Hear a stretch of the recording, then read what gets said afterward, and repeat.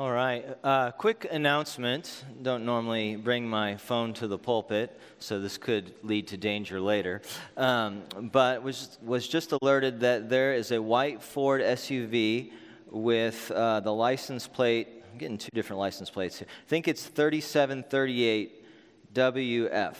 And so if that's your vehicle, the alarm keeps going off. And so that is a white Ford SUV. So. All right. Now I'll put this in airplane mode. Very good. Well, good morning. I'm Steve Grissom, the associate pastor here at South Shore Baptist Church. So thankful to be able to preach from God's Word this morning. And I do want to just highlight real quick, it seems so bare up here. It's such a different Sunday than last Sunday, but we had a fantastic vacation Bible school. Just looking out there, your faces, the children, the workers. I hesitate to mention all the names because I'll forget one or two names, but Ann Cox and her crew. And so if you were a part of Vacation Bible School in any way, don't hate me for this, but please stand real quick. We just want to thank you. If you had any part in Vacation Bible School, thank you so much.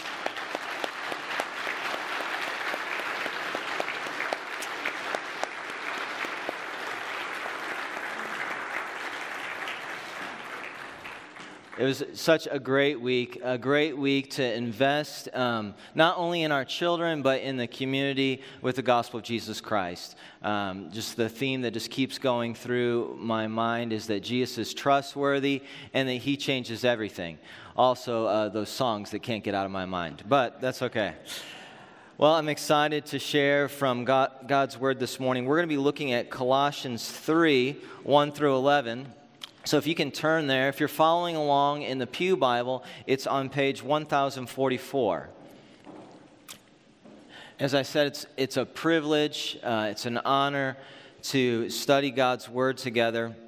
Just a few weeks ago, in talking with a newer individual to SSBC, they had this to say. They said, I'm thankful the Word of God is explained in a book-by-book, verse-by-verse style at SSBC. And they're pretty new, and I was thankful to hear that comment.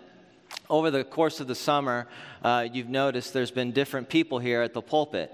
There's 5 different individuals over the course of 12 weeks who have different personalities, heights, and hairlines. But the thing that remains the same is that we approach preaching the same way. Preaching God's Word in its proper context, focusing on Christ as Savior, and asking the Holy Spirit to illuminate the text so that we can follow the truth wholeheartedly. So that's our focus this morning as we look at God's Word from Colossians 3. We're reminded that Paul wrote this for us so that we might see the glory of Christ. So I'm thankful that we can study the Word together.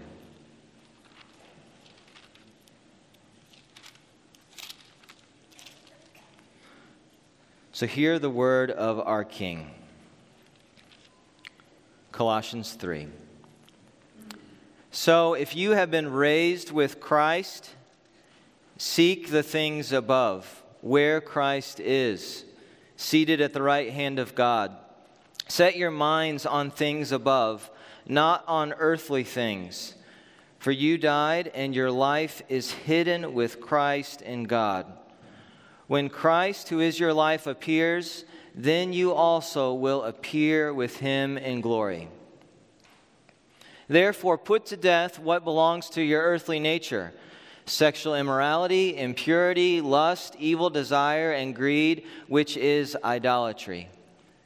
Because of these, God's wrath is coming upon the disobedient. And you once walked in these things when you were living in them. But now, put away all the following: anger, wrath, malice, slander, and filthy language from your mouth. Do not lie to one another, since you have been put off the old self, since you have put off the old self with its practices, and have put on the new self. You are being renewed in knowledge according to the image of your Creator. In Christ, there is not Greek and Jew, circumcision and uncircumcision, barbarian, Scythian, slave and free, but Christ is all and in all. Amen. Let's pray together. Gracious God and Father, this is your word. This is the word that we need this morning. This is a strong word to the church at Colossae, and perhaps we're tempted to skip past one of these difficult texts. But as we look at your word, we're reminded that we need it. Not just our neighbor, our coworker, or friend, or family member, but Lord, we need it. We need it, and we need to follow it wholeheartedly. So Lord, help us to see Christ as in all and before all and with us today. Lord, as we look at your word, we're thankful for how it opens our eyes to who we once were. That we once were walking in darkness on a hell-bent path, ready for destruction, but you have opened our eyes to see and to believe. Even now, Lord, we struggle with sin. So, Lord, help us to find and to see the forgiveness that comes in knowing Jesus Christ as Lord. So, Lord, as your people, would you make us more like Christ today? Would you focus our sights on Jesus, who is the King over all? Jesus, who is our life. Lord, let that be said of us individually and of us as a church. Lord, we thank you for all these things. It's in Christ's name I pray. Amen. Well, there's a lot in these 11 verses, and we're going to try to tackle them a verse at a time. But as I was thinking about these verses in Colossians, a story came to mind. Sheena and I love to do several things together. We love to have people over for a meal. We love to go on hikes. We love to play tennis. But there is one thing that we do not do well together, and that is keeping plants alive. Our thumbs are not green. I don't know what color they are, but they are not green. With that being said, Sheena bought a unique plant when we lived in Alabama called the resurrection plant. I'm not sure if you've ever heard of this plant. It's also called the Rose of Jericho, but it's for people like Sheena and I, where you don't have to water it a whole lot. It's a unique plant that can survive without water. The plant appears dead, but provide water, and within a couple of hours, it will begin to revive and turn green. Within a day or so, it'll be fully unfurled and resurrected into a fern-like plant. I remember that plant at our house in Alabama. It looked dead as can be, and then a few days later, it would come to life. Well, in today's passage, we read and respond to how the resurrection has impacted us as believers, how we've gone from death to life, not only in our beliefs, but Paul is concerned about our day-to-day interactions. We who were once dead and dried up have been raised to life, living as witnesses of what Christ has done and continues to do so, not just in the church of yesterday, but in the present. The Apostle Paul understands what it means to be changed by Christ, and he wants the believers to understand the power of the Gospels, not just for yesterday, but again for the present. So what does it mean to believe the gospel today for you? Well, to be changed by Christ is to live for Christ. We sang about that. Christ who is our life. We just sang those very words. But we are to be renewed by Christ. We don't just believe the gospel years ago or last week, but we believe the gospel today. And we remember Christ in our thoughts and in our actions. This is a challenging word from the Apostle Paul to the church. And it's a challenging word perhaps for us today. So there's 3 phrases that I want to guide us as we respond in action, maybe in repentance, maybe in belief for the first time, as we think about these first 11 verses. So the first phrase is to pursue heavenly things. Not stranger things, but heavenly things. The first verse of this chapter sets the tone, and it reminds the church, it reminds us of our identity. It begins with a declaration. What has Christ done? And what has he done on our behalf? So many times when I get discouraged, when I get overwhelmed, I'm looking inward at what I have done or what I have said. But instead, we are to look to Christ. What has Christ done? So first, verse 1 is foundational for us. It's so helpful for us as we look at the imperatives. So it's easy for us to say, okay, we need to do this or not do that. And there's a lot of imperatives in this section. But if we look past verse 1, we'll start off on the wrong foot. So let's break down verse 1. It says, so, okay, believers, okay, followers of Christ, so if you have been raised with Christ.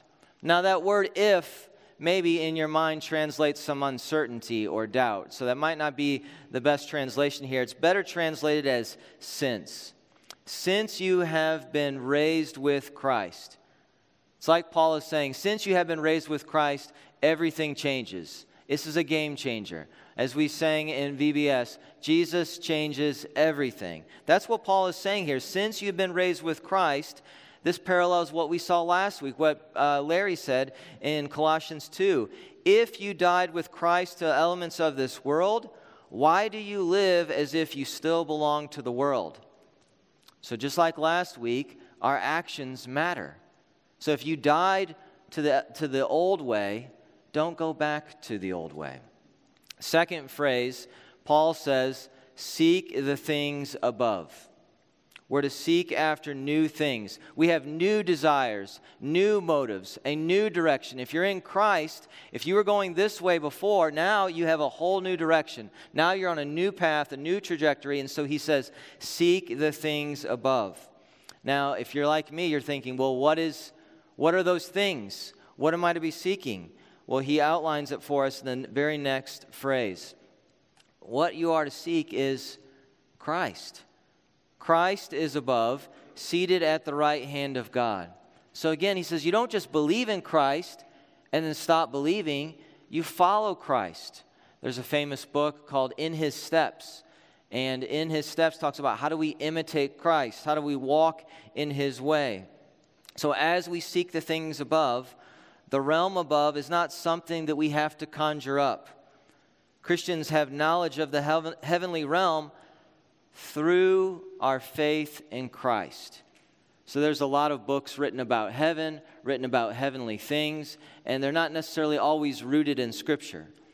And so David Garland wrote a commentary on this, and he's spot on when he writes, we do not attain knowledge of the heavenly realm by using other mediators, by pursuing visionary sideshows, by submitting to legalistic decrees, by mortifying our bodies, or through astrology. These are not the ways of pursuing heavenly things. Rather, God's Word says we have access to the heavenly realm through Christ. I was talking to someone yesterday, and they said, I'm so thankful for in your message you emphasize the word in Christ. Again, Paul emphasizes those words in Christ and through Christ, who reigns over all, and our lives, again, should be ruled by Him. This is where Paul is taking us. With verse 1 as the foundation of the passage, we move on to verse 2 where he says, again, the imperative, set your minds on things above, not on earthly things.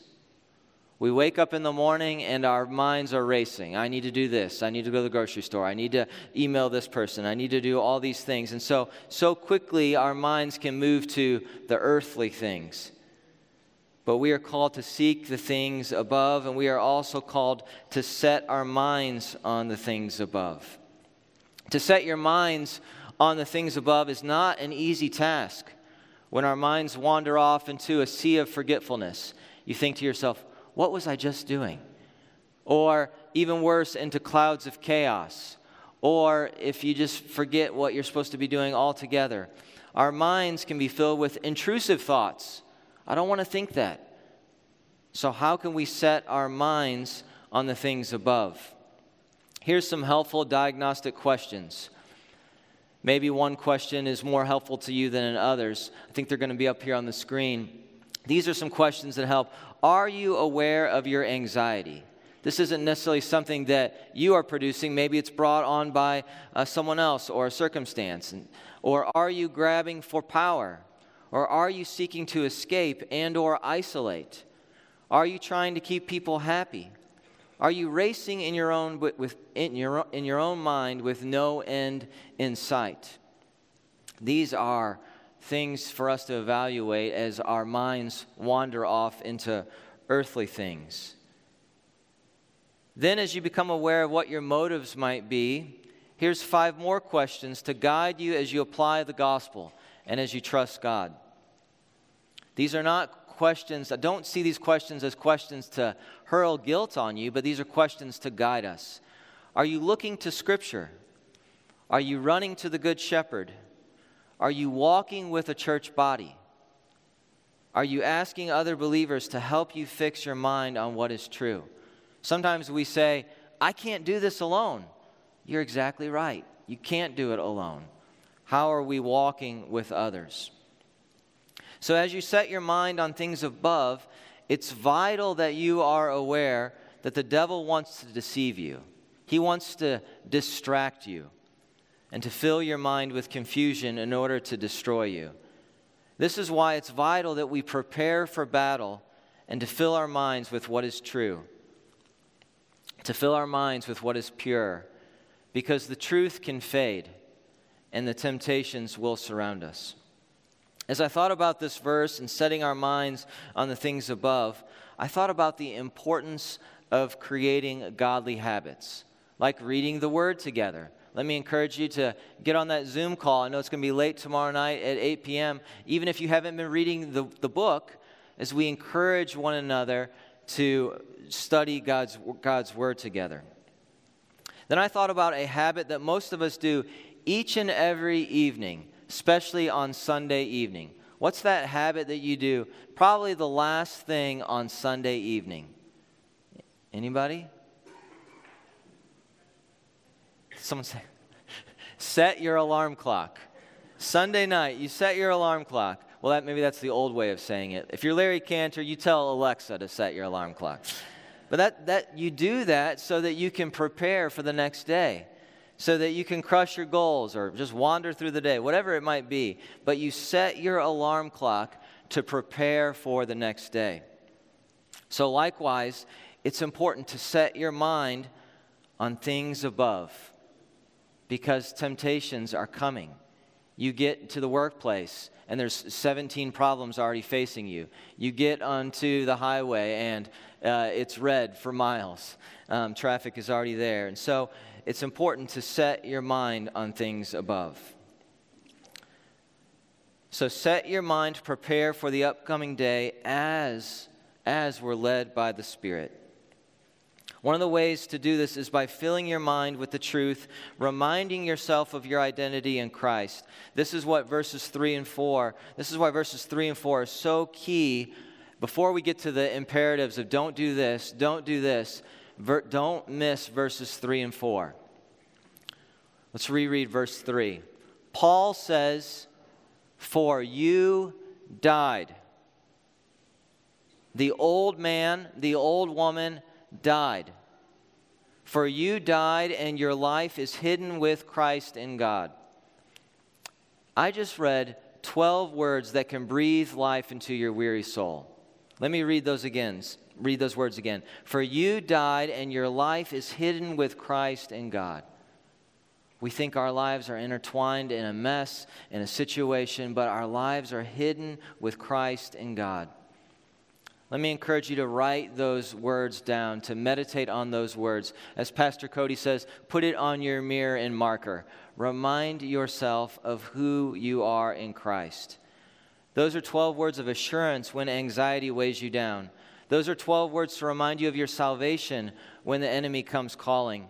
Those are 12 words that remind you of God's mercy is more than the weight of our sin. William Barclay brought some historical background into the picture for me when studying this passage.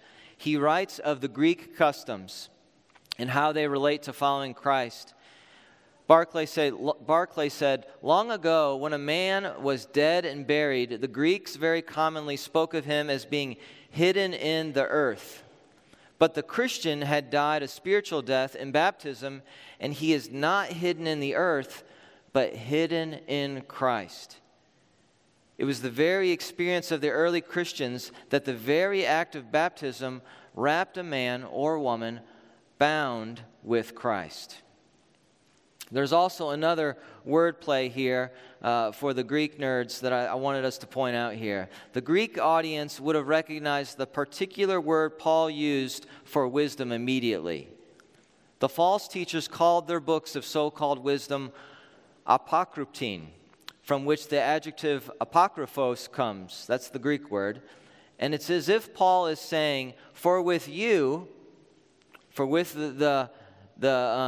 Greek audience, the treasures of wisdom are hidden in your secret books. But for us, Christ is the treasury of wisdom, and we are hidden in him. So again, we are hidden in Christ. Our treasure is in Christ. Now look with me at verse 4. When Christ, who is your life, appears, then you also will appear with him in glory. Paul transitions. This is not just about what Christ has done for me, but what has Christ done for you? You will appear with him in glory. That's a hallelujah. That's an amen. We will appear with Christ in glory. This is the life of Paul. Paul calls Christ his life. It's not surprising considering what he said elsewhere. In Galatians, he says, it's no longer I who live, but Christ who lives in me. What did he say in Philippians? You could quote it before I do. For to me, to live is Christ, and to die is gain. But Paul not only calls Christ his life, but he says, church, he is your life.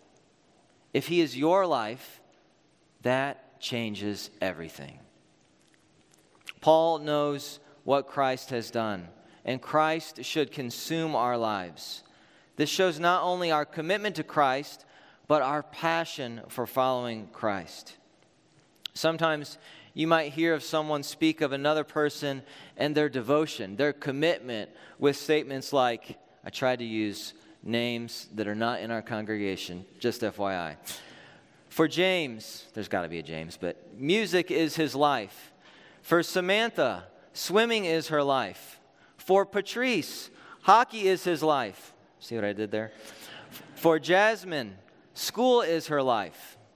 This is what we might say about someone else when they're utterly devoted to that.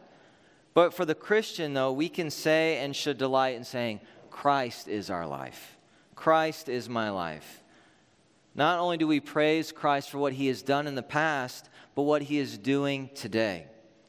We pursue Christ because we will be with him in glory. This is a future reality for Paul. It's a future reality for us. And this is why we pursue heavenly things. Now, the second point, we are to put away the old self.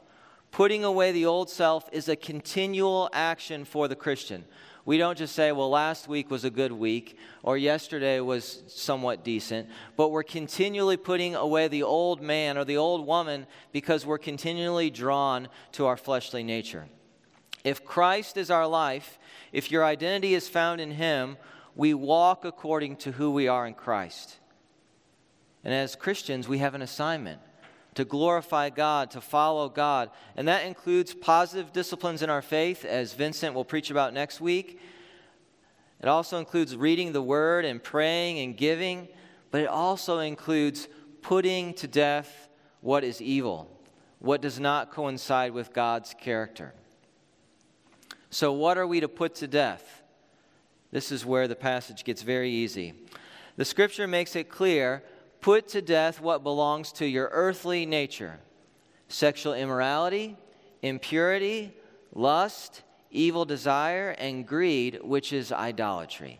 It's like Paul just jumped up and stomped on their toes. This is a difficult thing to do. It reveals our desire for more. This list is extensive, and it shows how deceptive sin is when it sneaks into our lives. But don't see this list as, this is the list of the sins that the world is facing. This is the list of the sins that are out there in the bushes that we need to be aware of. These are sins that are invading and impacting the church family, among the church. We may be surprised by sin. We may even say, as I heard someone say recently, what is going on? What is going on when we hear of sin that is devastating those we love. It's sad. It's upsetting. Why is sin so destructive, and why do we not turn from it? I think part of it is that we don't see sin as serious. We see it as, well, that's maybe not the best thing to do. But sin is serious, and we need to see its seriousness long before sin is knocking on our heart's door. John Owen, my last quote of the sermon, trust me. John Owen famously warns Christians by saying, "Be killing sin or it will be killing you." His book, The Mortification of Sin, is based on Romans 8:13. It says, "If you live according to the flesh, you will die. If you live according to the flesh, you will die. But if by the Spirit you put to death the deeds of the body, you will live." Owen then gives several practical directives in his book. I think there's like 9 or 10, but here's just a few of them. John Owen says, "Diagnose sin's severity. Be convinced of your guilt. Avoid occasions that incite sin, and meditate on God's glory." In other words, see sin as serious. Sin is like a poisonous, aggressive snake. Kevin reminds me of a story. Kevin Cohane happened to come over to the house. We were getting ready to go out for lunch, and we popped our heads in the garage next to our house. I was coming out, and we were in the garage for a minute, and he said, "Steve, did you see that?" I said, "See what?" "That snake. It crawled right up the wall into the attic." You know, it took me about a week to get back into the garage after that. Because I'm not a snake identifier. I don't know if he was nice or not, but as my dad used to say, and still does say, the only good snake is a dead snake. And so sin is like an aggressive, poisonous snake. He's long gone. I hope he's, I don't know where, somewhere, Western Mass. But sin is serious. We don't stay around. We don't linger. But we see sin for what it is. So look at this list of verse 5. I don't have to describe this list for you. You know it, but I'll just give you a quick description. There are deadly features of sin. Paul outlines them here as sexual immorality. This is a general term that refers to any kind of sexual sin. Impurity, another general term of moral corruption, but often applied to sexual sins. Lust. Jesus spoke about lust as well, but this refers to sexual sin and the way our hearts desire for what is forbidden. Evil desire refers to our basic human inclination towards sin and rebellion. And greed, it refers to an inappropriate desire for more, whether it's money or something else. These sins lead us to worship created things like sex and money as ultimate things. The culture will fill your mind. Just turn on the TV, open your phone, drive down the interstate. The culture will fill your mind with distorted views of sex and money. These are not gods to worship. They are gifts to enjoy and use as outlined in God's Word. These sins could be a sermon in and of themselves. These sins in society are not packaged as destructive sins. Nobody says, just try a little, it's good for your health. They're not packaged as destructive sins by society. They are sold as services that provide security. That's what they are sold as. Do they provide security? They do not. They do not. Pornography and money-making schemes are billion-dollar industries. I didn't have to look that up to figure that out. Because they prey on your desires for comfort, for pleasure, for love, and for security. They prey on those desires. Sin will not satisfy you. It will destroy you, but not just you and those you love. So Paul understands the severity of sin because of verse 6. and because of the rebellion of humanity, what does Paul say? God's wrath is coming upon those who persist in their sin. The wrath of God is to be taken seriously. It's not a movie title or a slogan that we throw around, but it's the real consequences for sin that's ignored. Those who walk in Christ, though, we don't ignore sin. We've been changed by God's grace to repent of sin. It doesn't mean that we cease sinning, but when we sin, we repent. Paul's emphasis for the church at Colossae and for us today is that the rebellion and impurity of the past should not describe disciples who follow Jesus today. So if you are a follower of Christ, you once, just as we sang about earlier, you once walked in the sins of verse 5, but you are no longer living in these sins. You're not marked by them. Our desires are not for fleshly or worldly appetites, but for living for Christ. Verse 7 says, we once walked in our sin, but what do we do now? We walk in response to our Savior. Then we come to two key words in verse 8. Look at verse 8 with me. It says, put away. But now, put away. Put away what? All the following: anger and wrath and malice and slander and filthy language from your mouth. Who is Paul writing? He's writing the church. Anger, wrath, malice, slander, and filthy language from your mouth. Well, that eliminates all driving in and out of Boston. Well, we're to put away these 5 destructive vices because they reveal actions that do not trust God. They reveal our desires for control, for self-centered agendas, and for people-pleasing pursuits. Anger and these other sins are all cousins to pride. They all show our arrogant nature. And as followers of Christ, our desire is not to explode and leave scars on relationships, but to encourage and to build up relationships. Well, number 3, putting on the new self. Not only to put off the old self, now Paul says this is what it means to follow Christ. Vincent's going to pick up on this next week as we see what the positive attributes are of putting on the new self. But here, as followers of Christ, what does it look like to put on the new self? We're not characterized by lies, by deception, and by manipulation. No, we are characterized by what? The truth. So if we lie to one another and deceive each other, what makes us different than those outside the faith? Paul tells us to put off the old self and its practices. He's referring to the old ways that we used to walk in. Does this mean that it'll be easy? Of course not. We learn sinful habits.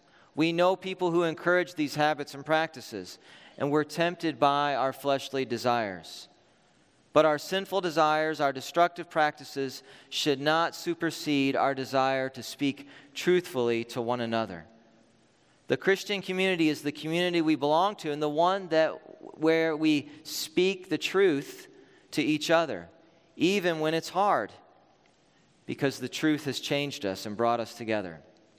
Ephesians 4:25 says, therefore put away lying, speak the truth, each one to his neighbor, because we are members of one another. So how do we avoid lying? And how do we avoid practices of the old man, the old woman that we used to walk in?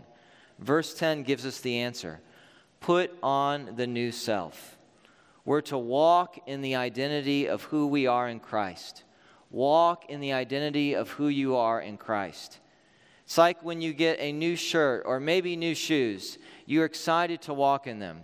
My children know I enjoy a new pair of shoes, maybe a little too much. They said, Dad, are those another pair of new shoes? Well, I'm delighted to walk in them or to run in them. Well, here Paul is telling us, put on the new self. Walk in the new way. Walk in the way of God. God has begun a new work when he saved you, and he continues this work as we are changed by him. Our society loves second chances on life or a new beginning. This notion reminded me of a song in the popular musical Hamilton. Perhaps you've heard of it. In the song, Alexander Hamilton Don't worry, I'm just going to read the words. You hear these words, heading for a new land. In New York, you can be a new man. In New York, you can be a new man. Well, you can be a new man or woman, not by making your name in New York or Boston or by climbing golden ladders that promise freedom. How can we be a new man? How can we be a new woman? By knowing Christ, by following Christ. So let me ask you, do you know Jesus Christ? To seek the things above, you must know the one who came from above. When you know Christ, you are made new and know the power of God's love. I can say without a shadow of doubt that I know God's love because while I was a sinner, while I am a sinner, Christ died for me. So let me encourage you to turn from your sin, to trust in Christ today. Jesus Christ was not just a man, a good man, but he's the prophet, perfect, priest, and king. He is fully man and fully God. So follow him today. Repent of your sins and trust in Christ. This is the message of Scripture. And the Scripture says that we are being renewed in knowledge according to the image of your Creator. This means that we are a work in progress. The change is progressive, and the change reminds us that the Holy Spirit is at work in our lives. He's teaching us to walk in the ways of Jesus. We're renewing our minds as we follow God. We're continually teaching one another the truth. Romans 12 says, do not be conformed to this world. Don't turn to their message and agendas. But, what does it say? Be transformed by the renewing of your mind. We determine what thinking we need to change as we live for Christ. Oftentimes I think, I know what thinking they need to change, but what thinking do I need to change as I follow Christ? As we close out this section of Scripture, I think about Colossae, the city where Philemon lived, the city that had a thriving church in it that was about to be impacted by this powerful letter of the gospel. They needed to be reminded of the gospel. They needed to be reminded that they could repent of their sins. Maybe you need to be reminded today that you can turn to Christ and be cleansed. Paul knew the Christians at Colossae were at one time strong in their faith. But here's the thing, they had become vulnerable to deception.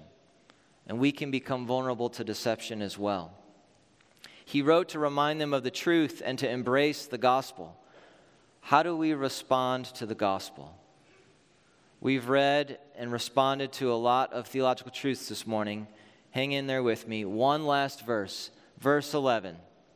Powerful verse.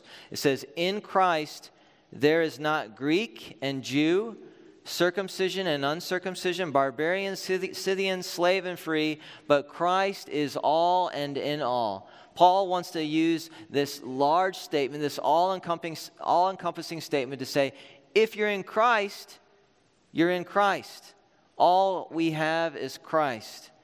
This is a description of how Christ breaks down barriers. He breaks down barriers between the Jews and the Greeks, between New Englanders and Midwesterners. In Christ, he breaks down barriers between the cultured people and the uncultured. He breaks down barriers between class and class. It made me think of a VBS song we learned on day 5 called Everyone. In the song it says, through Jesus' name, everyone who believes in him will receive forgiveness of sins. So through Christ, you can be forgiven. You can be reconciled. And because of Christ, we pursue heavenly things together. Let's pray. Gracious Father, we thank you for your word. Help us to pursue Christ. Help us to seek the things above, to set our minds on the things above, because honestly, tomorrow morning our minds will be in 5 different places. So where our faith is weak, Lord, turn our eyes to you. Lord, I pray for anyone this morning who needs to trust in Christ for the first time. Lord, I pray that they will pray, have mercy on me, a sinner. Lord, I pray for others here this morning who are following Christ, but maybe There are sins that are entangling them. They are nagging sins. Lord, help them not to be caught up by deception. But Lord, I pray that they will pray to you. They need to pray to you. I need to pray to you before we even come to one another. So Lord, help us to seek you and help us to turn our faces to you. So Lord, we thank you for the work that you're doing, O Lord.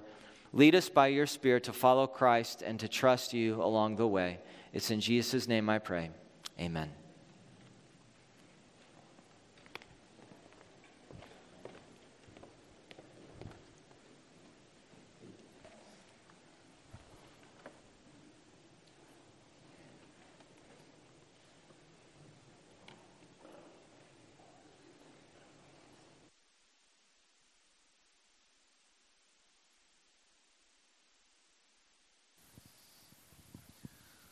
There are two sacraments that the church is called to practice: baptism and the Lord's Supper. This morning, we are celebrating the Lord's Supper together to remember Christ's sacrifice as our sin-bearing, wrath-absorbing substitute by his death. And we celebrate to look forward to his return to earth. Let's consider 1 Corinthians chapter 11, verse 27. It says, "So then, whoever eats the bread or drinks the cup of the Lord in an unworthy manner will be guilty of sin against the body and blood of the Lord. Let a person examine himself. In this way, let him eat the bread and drink from the cup. For whoever eats and drinks without recognizing the body eats and drinks judgment on himself. This is why many are sick and ill among you, and many have fallen asleep. If we were properly judging ourselves, we should not be judged. But when we are judged by the Lord, we are disciplined, so that we may not be condemned with the world." I just want to say that those of us here this morning who have not repented and believed and trusted in Jesus as the only way to heaven and your Savior from sin, and have not submitted to him as Lord, we ask that you do not participate in this ordinance, because it is only to be practiced by those who trust in and follow Jesus. And those of us who are in Christ here this morning, let us examine ourselves to ensure that we don't partake of the Lord's Supper lightly, and that we are surrendering to God's work of sanctification in our lives. Let's take a few moments of silence, shall we?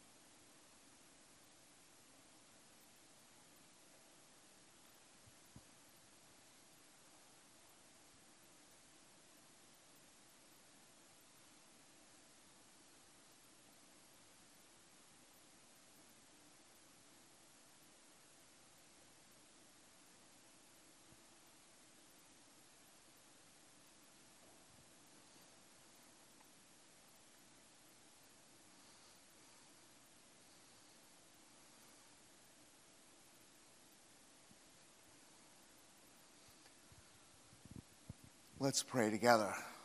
eternal God. You are the Father, the Son, and the Holy Spirit.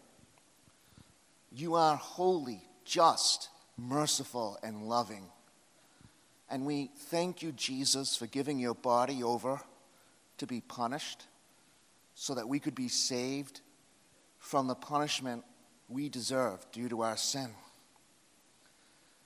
And though you are not physically present, Jesus, in the bread and the cup, you are spiritually present with us this morning as we partake. And as we do so, once again, Lord, we just want to say that we are incredibly grateful that you have paid for all our sins in the past, in the present, and in the future. And we look forward to your physical return. Amen. Would you please open the bread at the end of your container?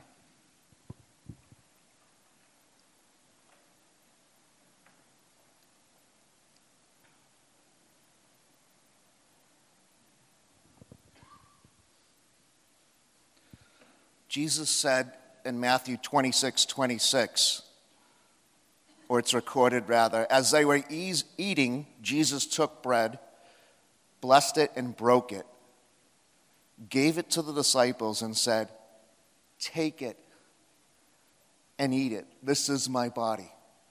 Let's partake.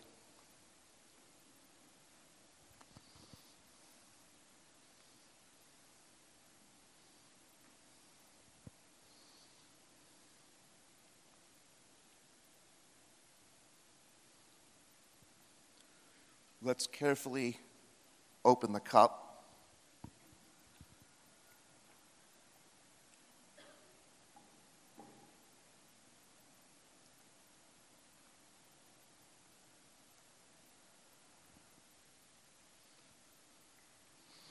Matthew 26:27 says, "Then Jesus took a cup, and after giving thanks, he gave it to them and said, 'Drink from it, all of you. This is my blood of the covenant, which is poured out for many for the forgiveness of sins. But I tell you, I will not drink from this fruit of the vine from now on until that day when I drink it new with you in my Father's kingdom.'" Let's drink together.